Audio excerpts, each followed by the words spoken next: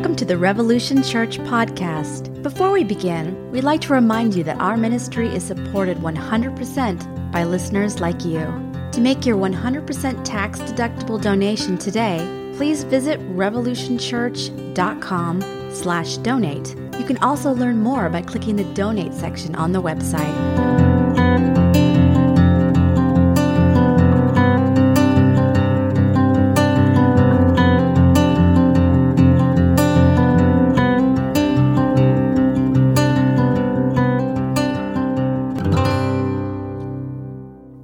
Welcome to Revolution. Happy Easter, folks. Has anybody got any good chocolate this morning? Easter Bunny didn't come to my house today, so. Man. Does the Easter Bunny keep a naughty nice list? Maybe.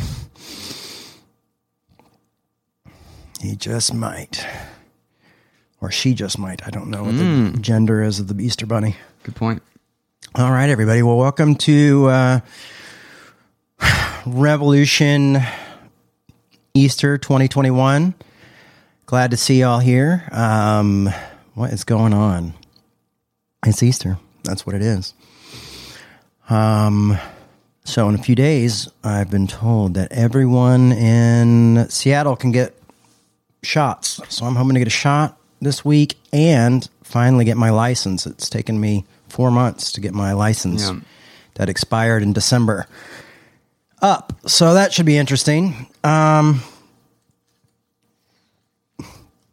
Hopefully one day live back to normal life. I don't know. I'm guessing a lot of folks who regularly watch are at church today. Yeah. Since Sunday is I skip church and I go to church everybody goes to church once a year, right? Usually on Easter. Or twice a year. Or Christmas. Yeah. Well, so here we are, Easter Sunday, and I'm trying to think. I usually give a little bit of talk about my week. My son started T-ball yesterday, and that feels very adult. It's funny to be around a bunch of other T-ball parents who know about sports, and I know nothing about sports. I finally had to look over at one dad and be like, oh yeah, his mom knows about sports.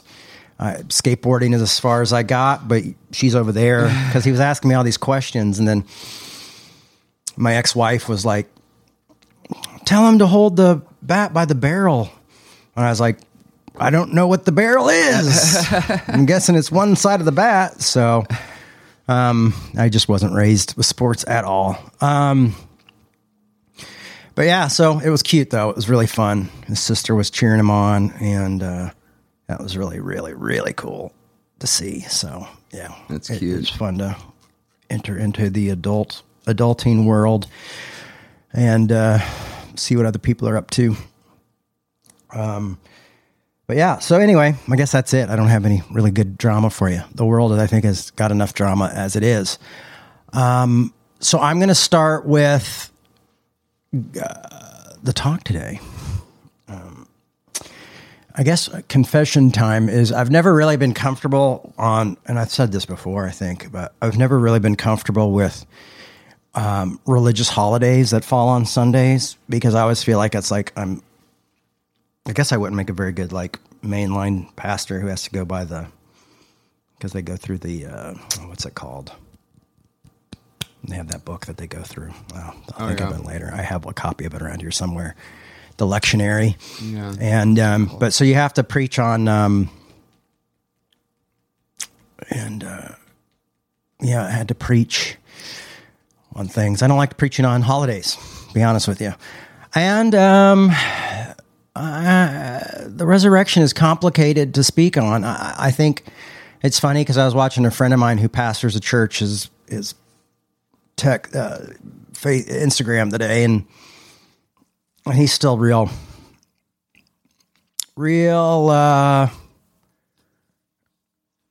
traditional. And so they had he is risen indeed, signs and all this great stuff going on, and the whole shebang and celebration. And but for me, I have so many questions, and I struggle with doubt, and I guess the two biggest questions, not biggest questions, they're not really big questions to me anymore, but two really stretching of the belief system is rising from the dead after 3 days and virgin birth. So that virgin birth one is always something you can kind of easily talk about historically and question. Really, resurrection is, I'm not going to get into all of that, but I'm going to talk about resurrection today, believe it or not. I was trying to figure out how I wanted to talk about this issue.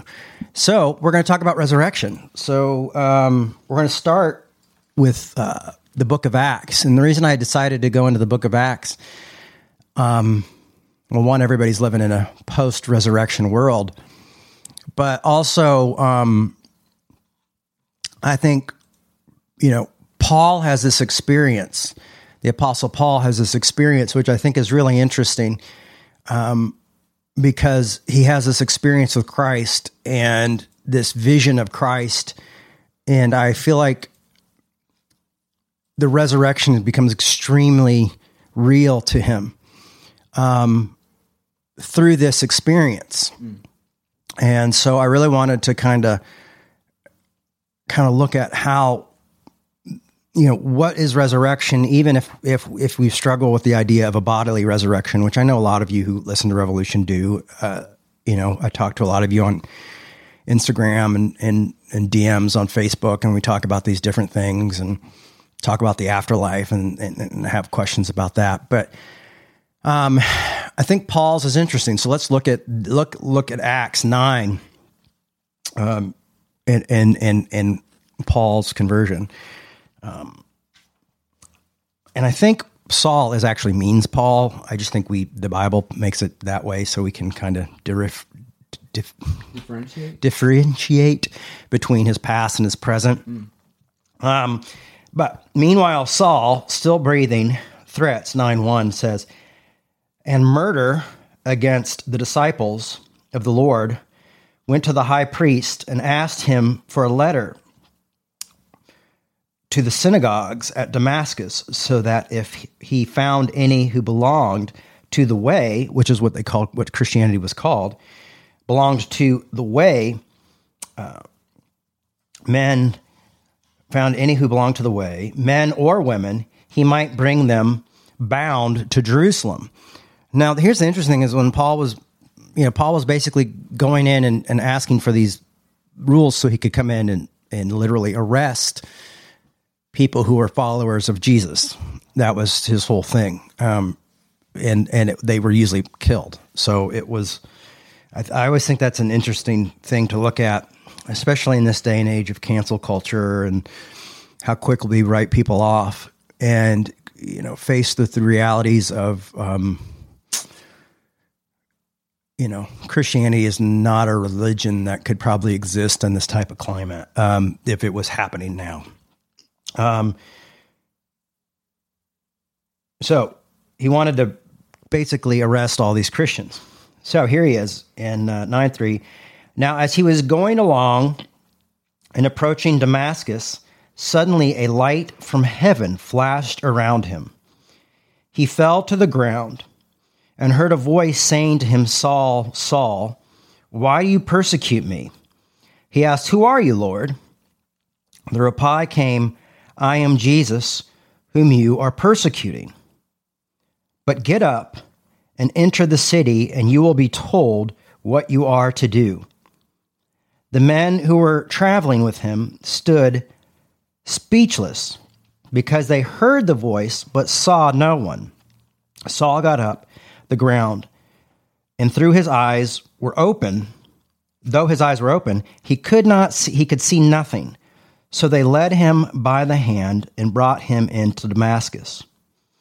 And this is what I really like this part, because we're talking about 3 days. And it says, for 3 days he was without sight, and neither ate nor drank. Now, the 3-day thing really gets me too, because it's funny, as Good Friday has become more sacred to me than Easter in a lot of ways. because feeling abandonment, because sometimes feeling the lack of God in my own life, especially through the tougher times. And I mean, it's quite an amazing thing as Christ is suffering on the cross and he cries out, my God, why have you forsaken me? This moment of feeling abandoned by God comes at the worst moment in Christ's life. And I don't think a lot of us often realize, and it took me a while to realize this, is that's often when we feel the most abandoned. That's why that guy wrote Footprints. But yeah, so it's when we often feel most abandoned is when we're in our darkest moment. And to be honest with you, that's when we don't want to feel abandoned at all. And I know in my own life, it took me a long time to accept that was my union with Christ, not God or anything like that, but that was my union or reunion with Christ in those moments. And that it's the closest I think I've come to understanding who Christ is and what Christ happened to Christ and what Christ was, is when you spend your life serving and following the way, and then in your darkest moment when you need it, it's not there. And so to feel that and to experience that, and then to have something that it almost confirms that you're on the right path in that moment of darkness is very interesting and unique and very radical. And I think it's interesting as a concept for the religion that we are in following Christianity, is that, there'll be often times where you feel abandoned and your faith is gone. And it can often be in those darkest hours. And that's not an unnatural thing, that's not something that we should fight against. It's so funny because I shared that on social media, and I still had a few people be like, well, Jay, that was only once, or no, well, Jay, that, and they want the asterisk. We always want the asterisk with grace or with suffering or things like that, because we always sell Easter, because we're very capitalistic in our faith system in America and other countries as well, but we always want the win, the resurrection, Sunday's coming. I get all that, and I get hope, and I hold on to hope very much so. But for me, the important work happens in the midst of feeling forsaken. For me, the important things, the realizations happen in the midst of tough times, and that's when I grow the most, is when I'm in pain or when I'm having a hard time. That's usually when I'm looking for answers and looking for direction. When hope sometimes feels to not be there anymore. And so I think one thing that the Catholic Church maybe has right is maybe all those statues of Jesus crucified, which growing up, I remember I'd had a crucifix that I got in Jerusalem, and I remember wearing it at my dad's church, and people at the church, meaning well, I think, came up to me and told me that Jesus wasn't on the cross anymore. But I think there's that denial, the denial of death, that denial of pain. It makes me think when we had Steve a couple weeks ago, and he was talking about people dying and their bodies were getting that eviction notice. That their bodies were giving people the eviction notice, like it's time to die. You're leaving your body.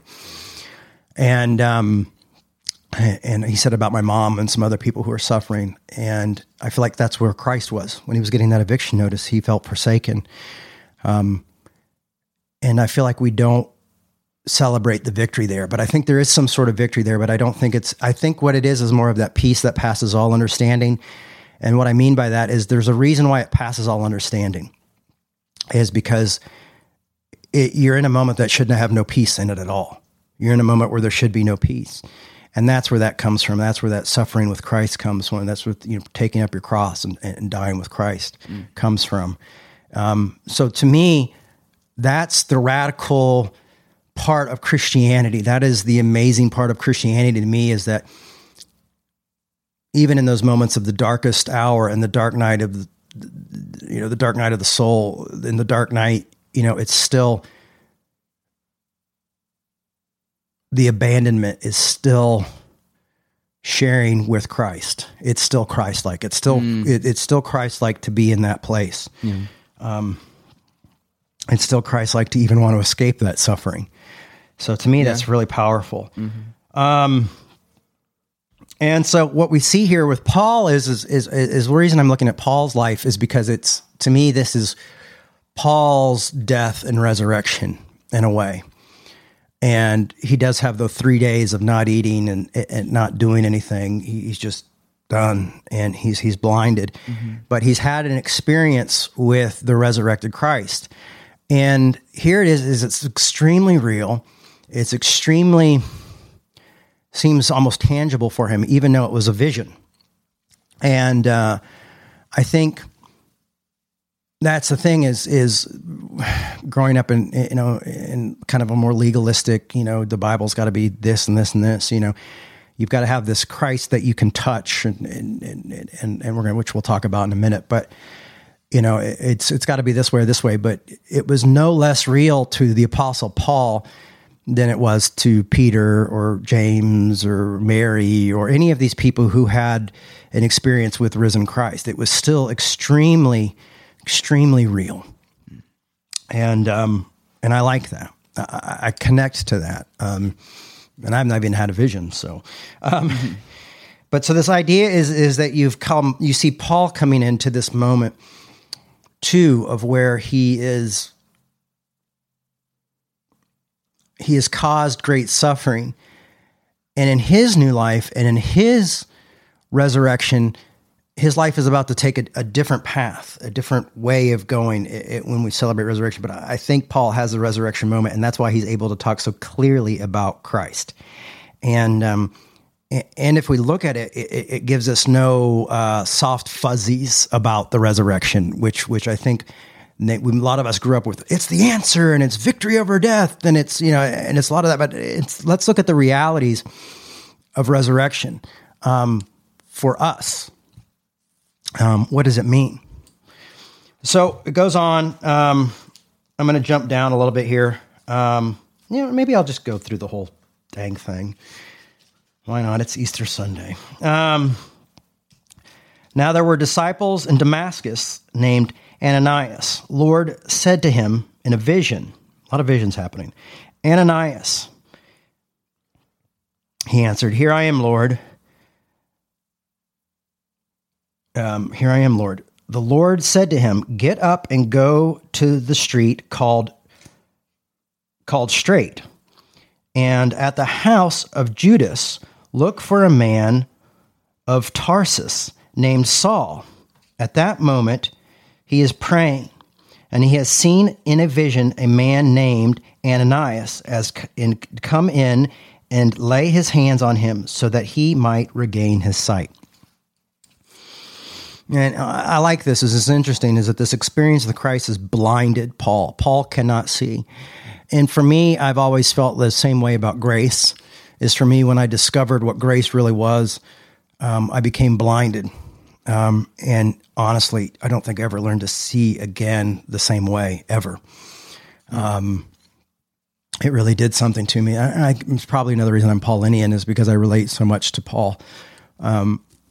In some of these ways. I never killed Christians, but I have wanted to. 13 says, But Ananias answered, Lord, I have heard from many about this man, how much evil he has done to your saints in Jerusalem.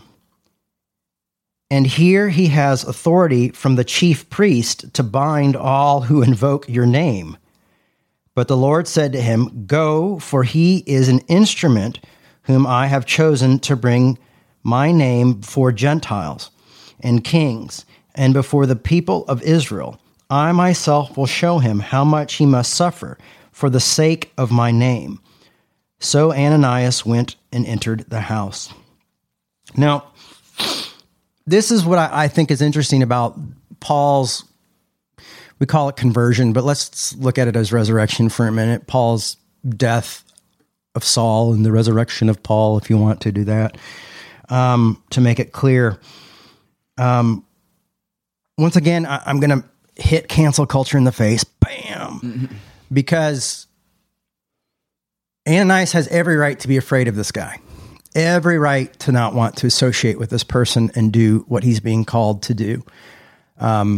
This guy is a murderer and very well could be called evil and be not forgiven. But that's not Christianity. That's the problem. When Christianity supports something like a cancel culture, we're not practicing Christianity. Is there justice? Yes. Is there restoration? Yes.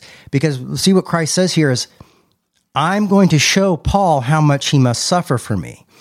So this is where I say we get rid of the warm fuzzies when it comes to resurrection.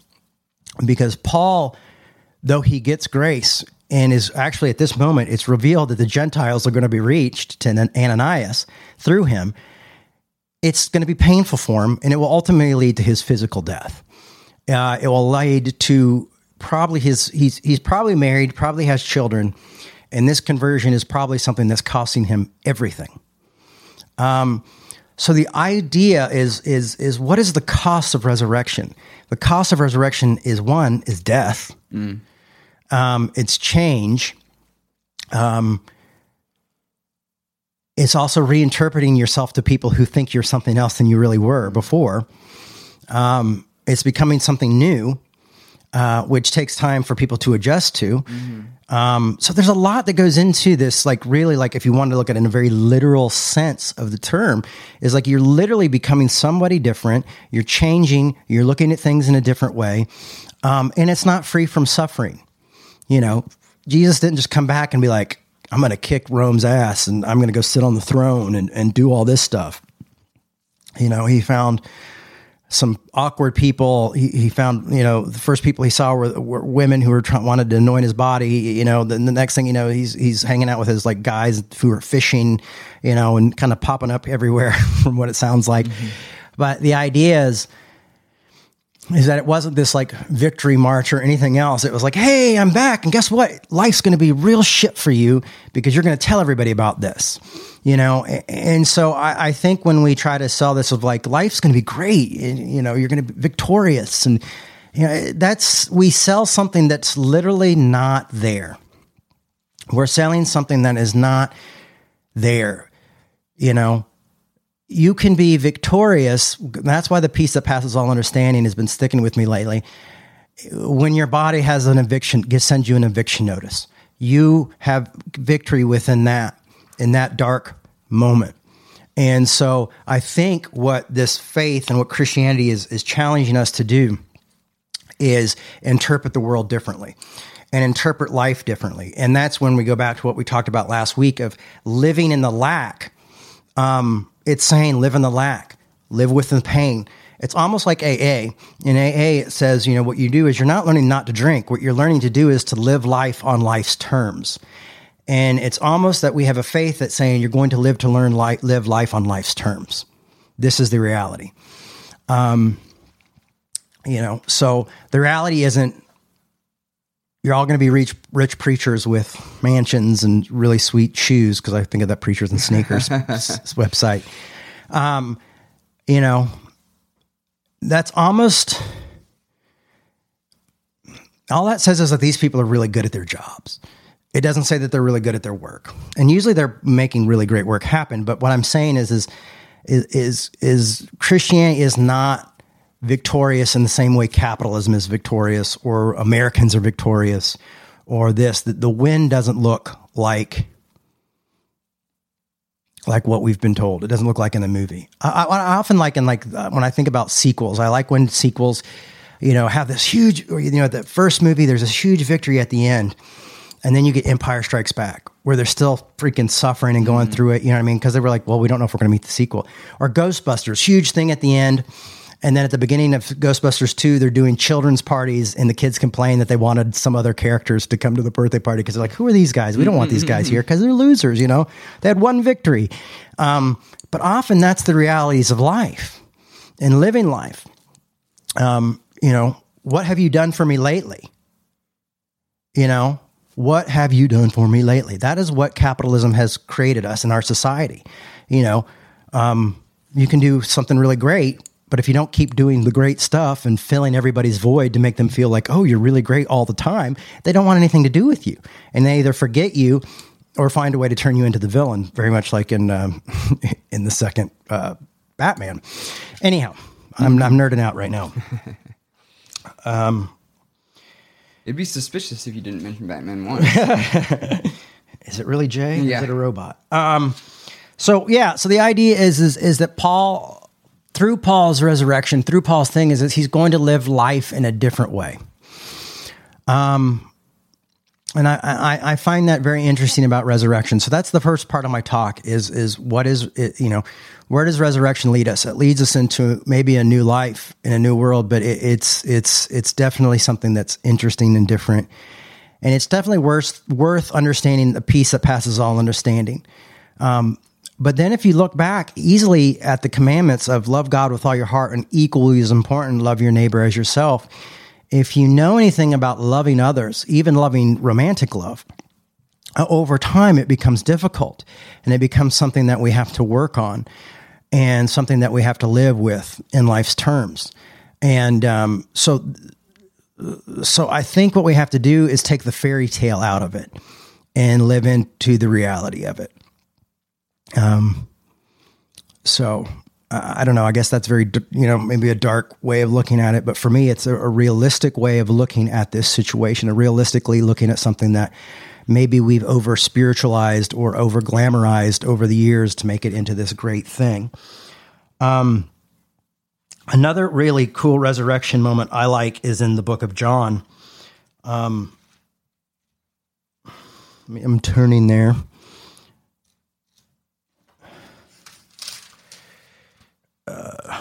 John 20, and what I like, two things about this is, because it's very interesting to me, one of the things that is just kind of a side note, but in John 20, when Jesus is I think he's talking to Mary Magdalene, he says, Jesus says to her, "Do not hold on to me because I have not yet ascended to the Father, but go to my brothers and say to them, I am sending them to my Father and to your Father, to my God and to your God." Mary Magdalene went and announced to the disciples, "I have seen the Lord," and she told them that what he had said and these things to her. And I like this idea of, I haven't quite ascended to the Father yet. You can't even touch me. Like there's something like, you can't even connect with me because I'm still in this moment of transference. I've still not come to a place where I'm ready to be accepted or touched or realized. And to me, I think that's very, very, very interesting. But my favorite story about the resurrection, I think, has always been 20:24. It says, "But Thomas, who was called the twin, one of the 12, was not with them when Jesus came. So the other disciples told him, 'We have seen the Lord,' but he said to them, 'Unless I see the marks and the nails in his hands and put my finger in the mark of the nails and my hands in his side, I will not believe.'"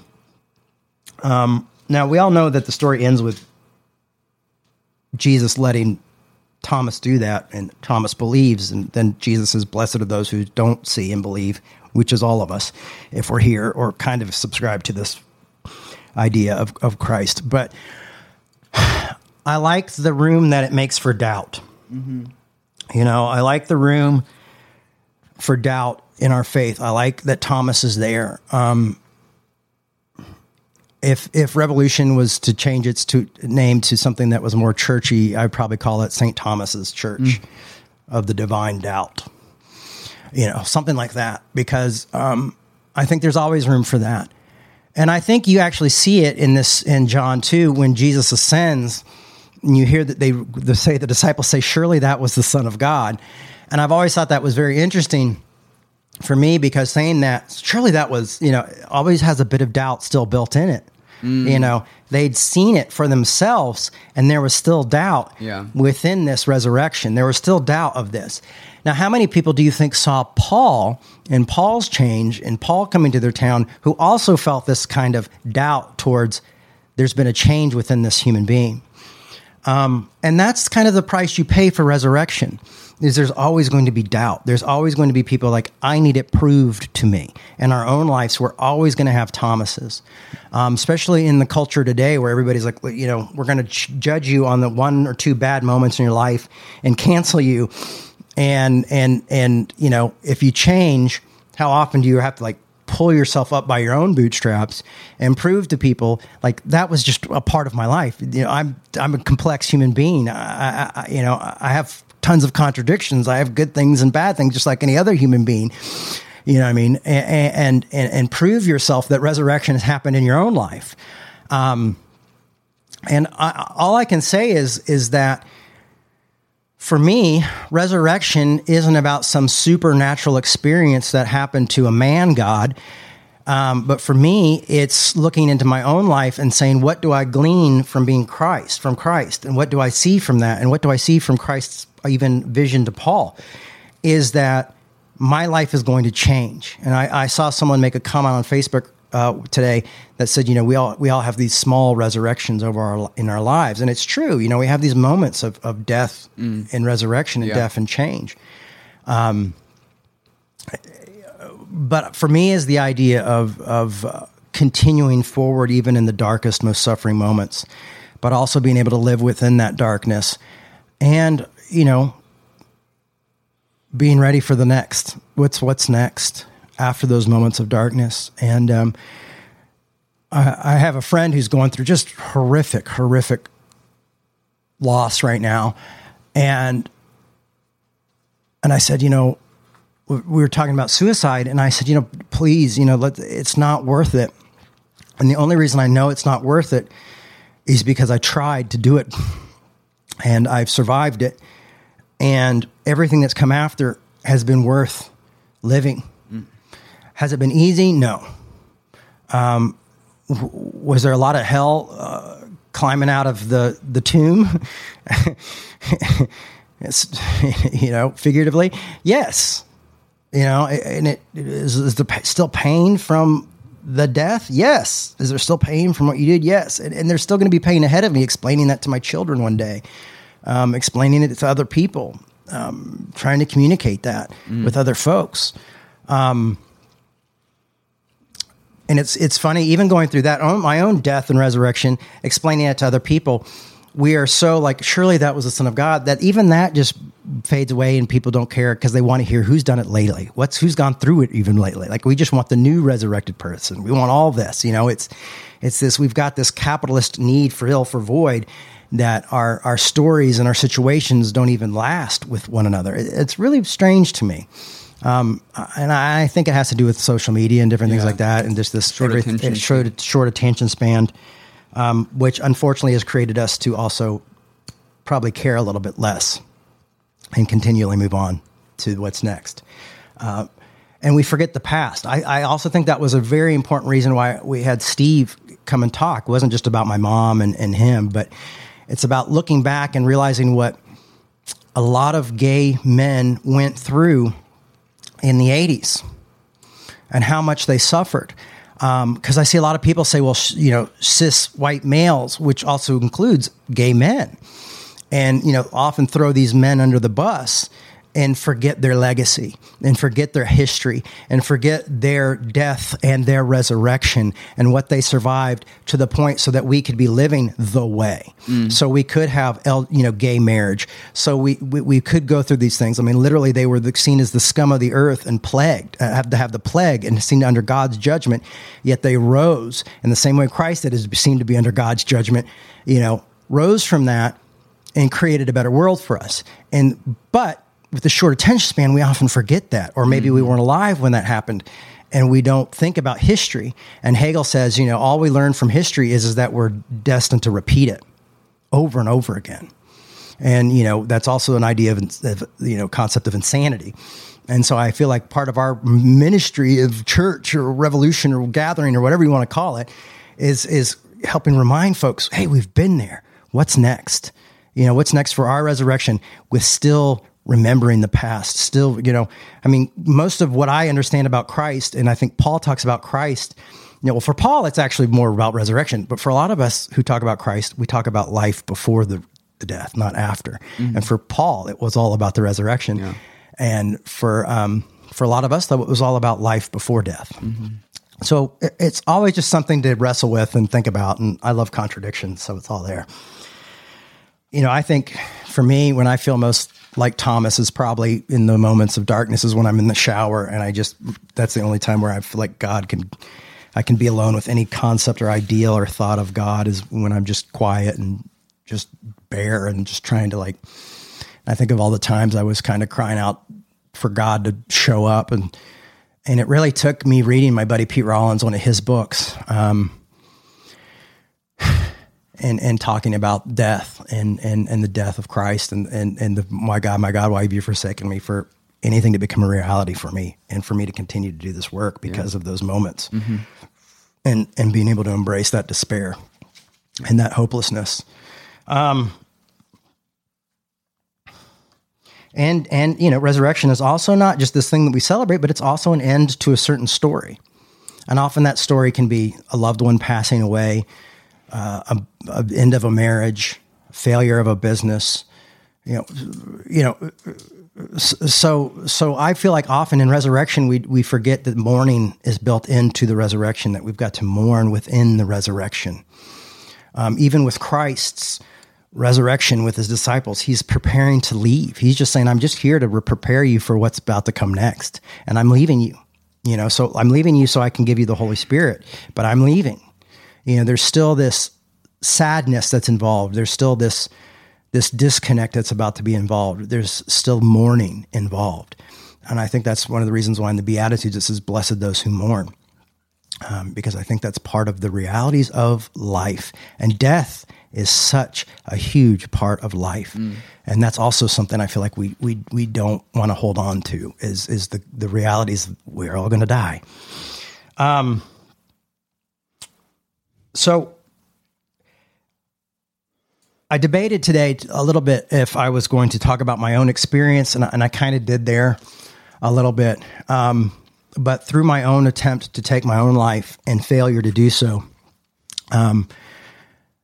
I experienced very much what felt like a literal resurrection in a way, because I literally planned not to live anymore. And to had survived that and come out and wake up in a hospital bed and be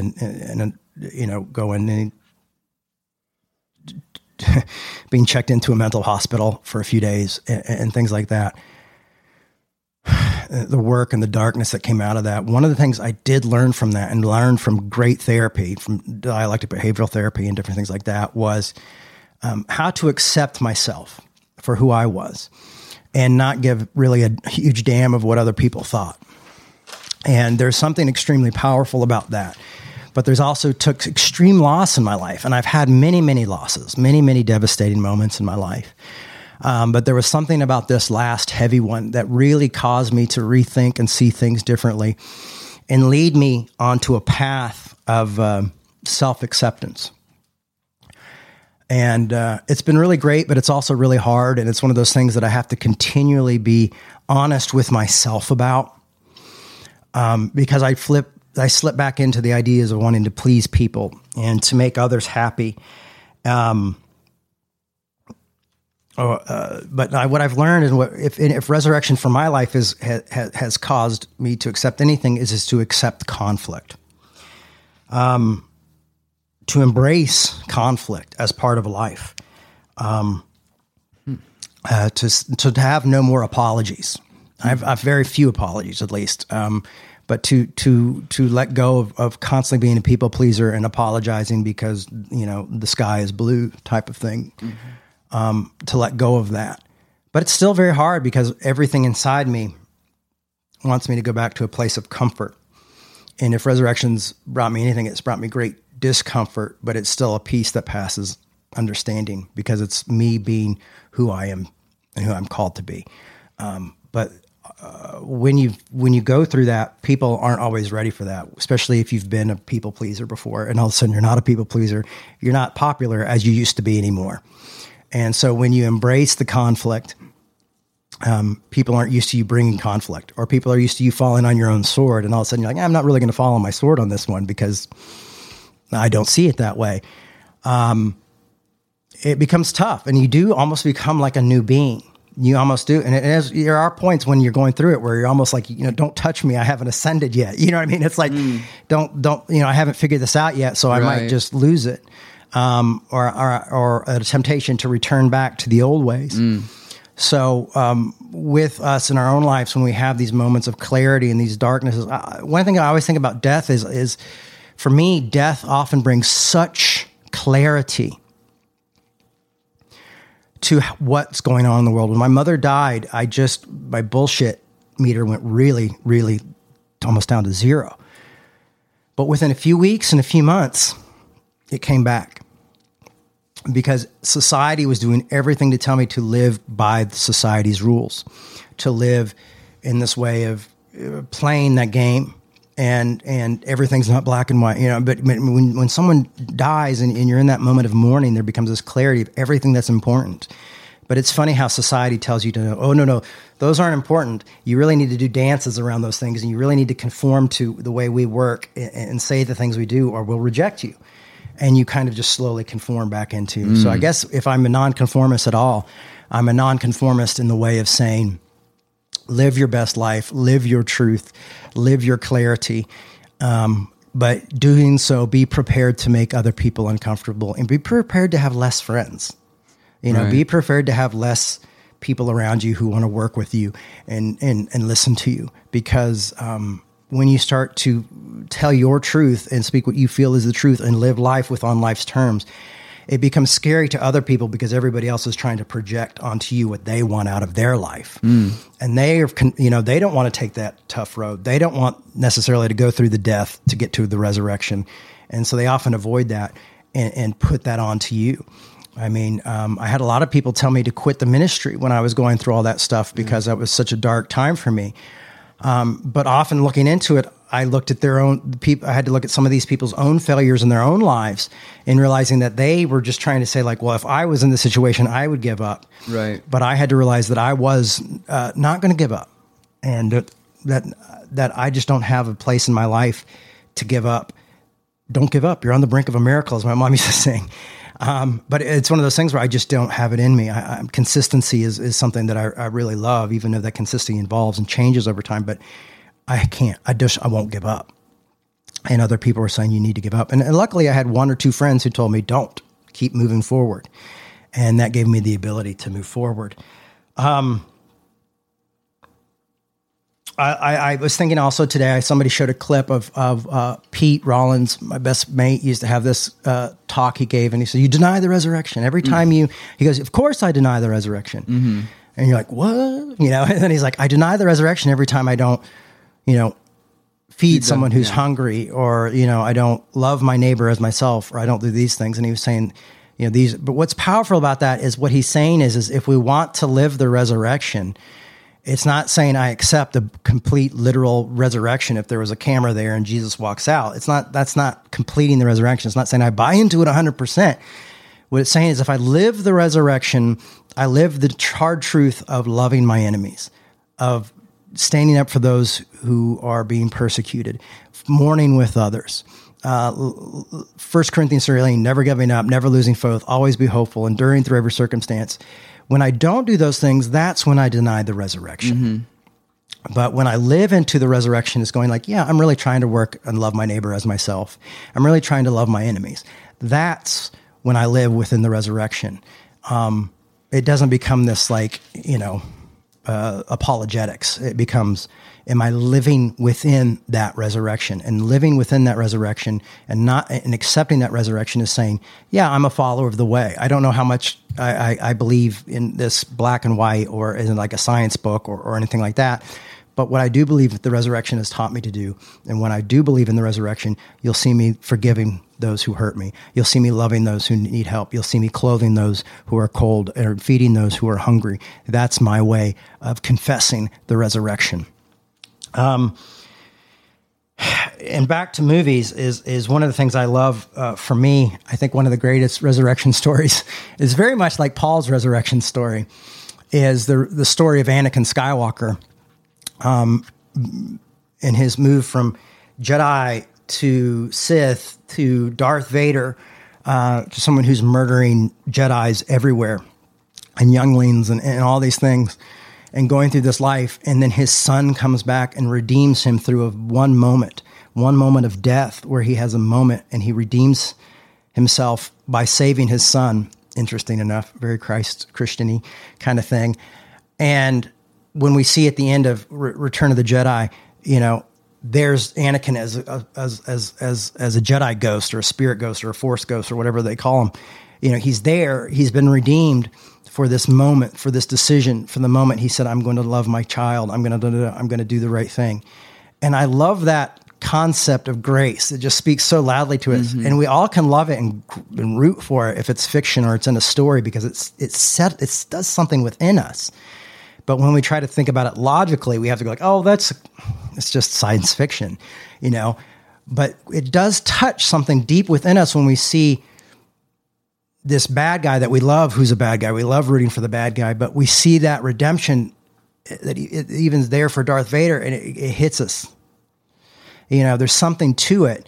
There's something about this concept of resurrection, even for the enemy, even for the bad guy, that changes us. And for me, that's. I love that. I love to see that played out. I love to see how it plays on our instincts and in our emotions. Is this concept of resurrection? But that's my Easter Sunday talk today. That's the best I have for you. And I hope I think I've probably given you a box full of stuff to think about and to work through. So good luck with that. That's what I like to say. May the Force be with you. Thanks a lot for listening. We're going to do Q&A right now, Afterglow. So Caleb has been, I guess, taking notes on what's going on back there. And so if you have any questions or any pushback, you can also add it as we answer a few questions, and we'll get through this as quick as we can so you can go have so you can go to the Cracker Barrel and have dinner. Yeah, Dave asks, who's behind you? You just answered that question. Hi, Dave, I'm Caleb. It's Caleb. Something came to me, Jay, near the kind of the wrap-up of what you were saying about Pete's take on living the resurrection and that being like a kind of a constant renewal and how that kind of parallels with the idea of being transformed by the renewal of your mind. Yeah. Like you're transformed into a new person, renewed back into Paul from Saul again, being kind of a practice and a renewal that has to keep happening, and how you're transformed by that. And we had a lot of really nice comments. Now Dave's asking, I'll DM me, Dave. I'll talk to you and we can get to know each other. I can't answer all these direct questions right now, though. But anyway, so yeah, we had some good comments. Roberta shared a very personal story. She said, several years ago, I lost faith in myself. My daughter and I went through a domestic violence situation and we successfully escaped. 6 months later, my son, who was ill, passes away. I felt so abandoned by God and didn't want to accept what was happening to me. Why me? What did I do wrong? So wrong that all this is happening to me. Then I found Jay Baker in Revolution Church, and I see my faith in a different way now, and I'm at peace. Thank you, Jay. Wow, that's incredible. Thank you. Those are great words. Honestly, it's just thank you. Thank you. I'm going to say thank you. And I'm glad you're here. I'm glad you're a part of the congregation. Amen. Thomas said, forsaken by God, lost in a dark place before the moment of resurrection. That's that Good Friday kind of mindset. Yeah. And you have to go through that. Something that's interesting to me too is that these moments of feeling abandoned by God, I think maybe at least the evangelical church sometimes will have you think that you feel a lack of God, you feel abandoned by God because of your own lack of faith. Yeah. But as we see when Christ goes through that, it's not because of a lack of faith that he feels abandoned by God. It's not, it's just, it's something, it's I don't know if it's like a test or what, or exactly what the model being set there is, but Christ doesn't feel abandoned by God because he loses faith.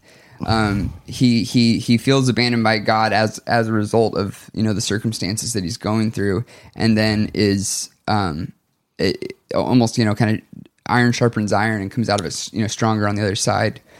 Well, I would almost go though further and say it's a loss of faith. In a moment, it's everything is gone, and he's just disillusioned by it. But I'm saying that moment doesn't come because of his, because he is lesser, because he was doubting, and then God's like, "Oh yeah, you wouldn't doubt? I'll show you. I'll abandon you." Right, yeah. But yeah, that is a complete loss if you're right. And then Steve said, "I've always found it fascinating that the risen Christ still had wounds from his crucifixion." Yeah, that's good. That's true. Yeah, and that's the reality, is we carry scars with us. Yeah. I recently had a friend of mine tweet something about my dad, and it was really hurtful, and I reached out to him, and I was very angry when I reached out to them, actually, and we had a phone call, and later they thanked me for reaching out to them, and I said, listen, I'm going to apologize on the fact that if I was too angry. I'm like, but I just carry such deep wounds in that area of my life. Yeah. That it was hard for me not to be angry, because those, and I actually said scars. I have such deep scars that I still feel. Yeah. So yeah, I think that's important. We all carry that with us. Yeah. And those scars can be important reminders. I used to self-harm a lot, and seeing those scars is a reminder to me of my strength in getting through that, and is a reminder to me that I don't want to do that again, or get to that place again, or make those choices to self-harm again. That seeing those scars that visually, is a reminder. And I think that those scars are important. Thomas said, victory of the Spirit should also be freedom from the illusions, systems, economics, power dynamics of the world. Yeah, I agree. I mean, I think that's what I've always liked when people say, I don't see disillusionment as a failure. I see disillusionment as a win, because you're no longer being faced with, you're no longer accepting illusions. Mm-hmm. And then Steve says, death brings clarity. I've seen that and experienced that too. Yeah. Cheryl said, amen, Caleb. I just went through 12 different emotions with what you just said. That's nice. Okay. Yeah. I think that's about it for feedback. Well, everyone, thank you so much for coming today. Thanks for your feedback. It was really encouraging. Happy Easter. I hope you have a great day today. So a lot of good things are happening, and with Revolution, and I just want to say I'm grateful for all your guys' support. Things are getting better and tighter, and also in the next few weeks, I'll be pushing our YouTube channel a lot more, which is Revolution Broadcasting on YouTube. Mm-hmm. So check that out, and all the services that you see here will be there, a little bit more edited and polished, but it'll be there. And as always, to the podcasts or wherever you podcast. So thanks for being a part of this group and being with us.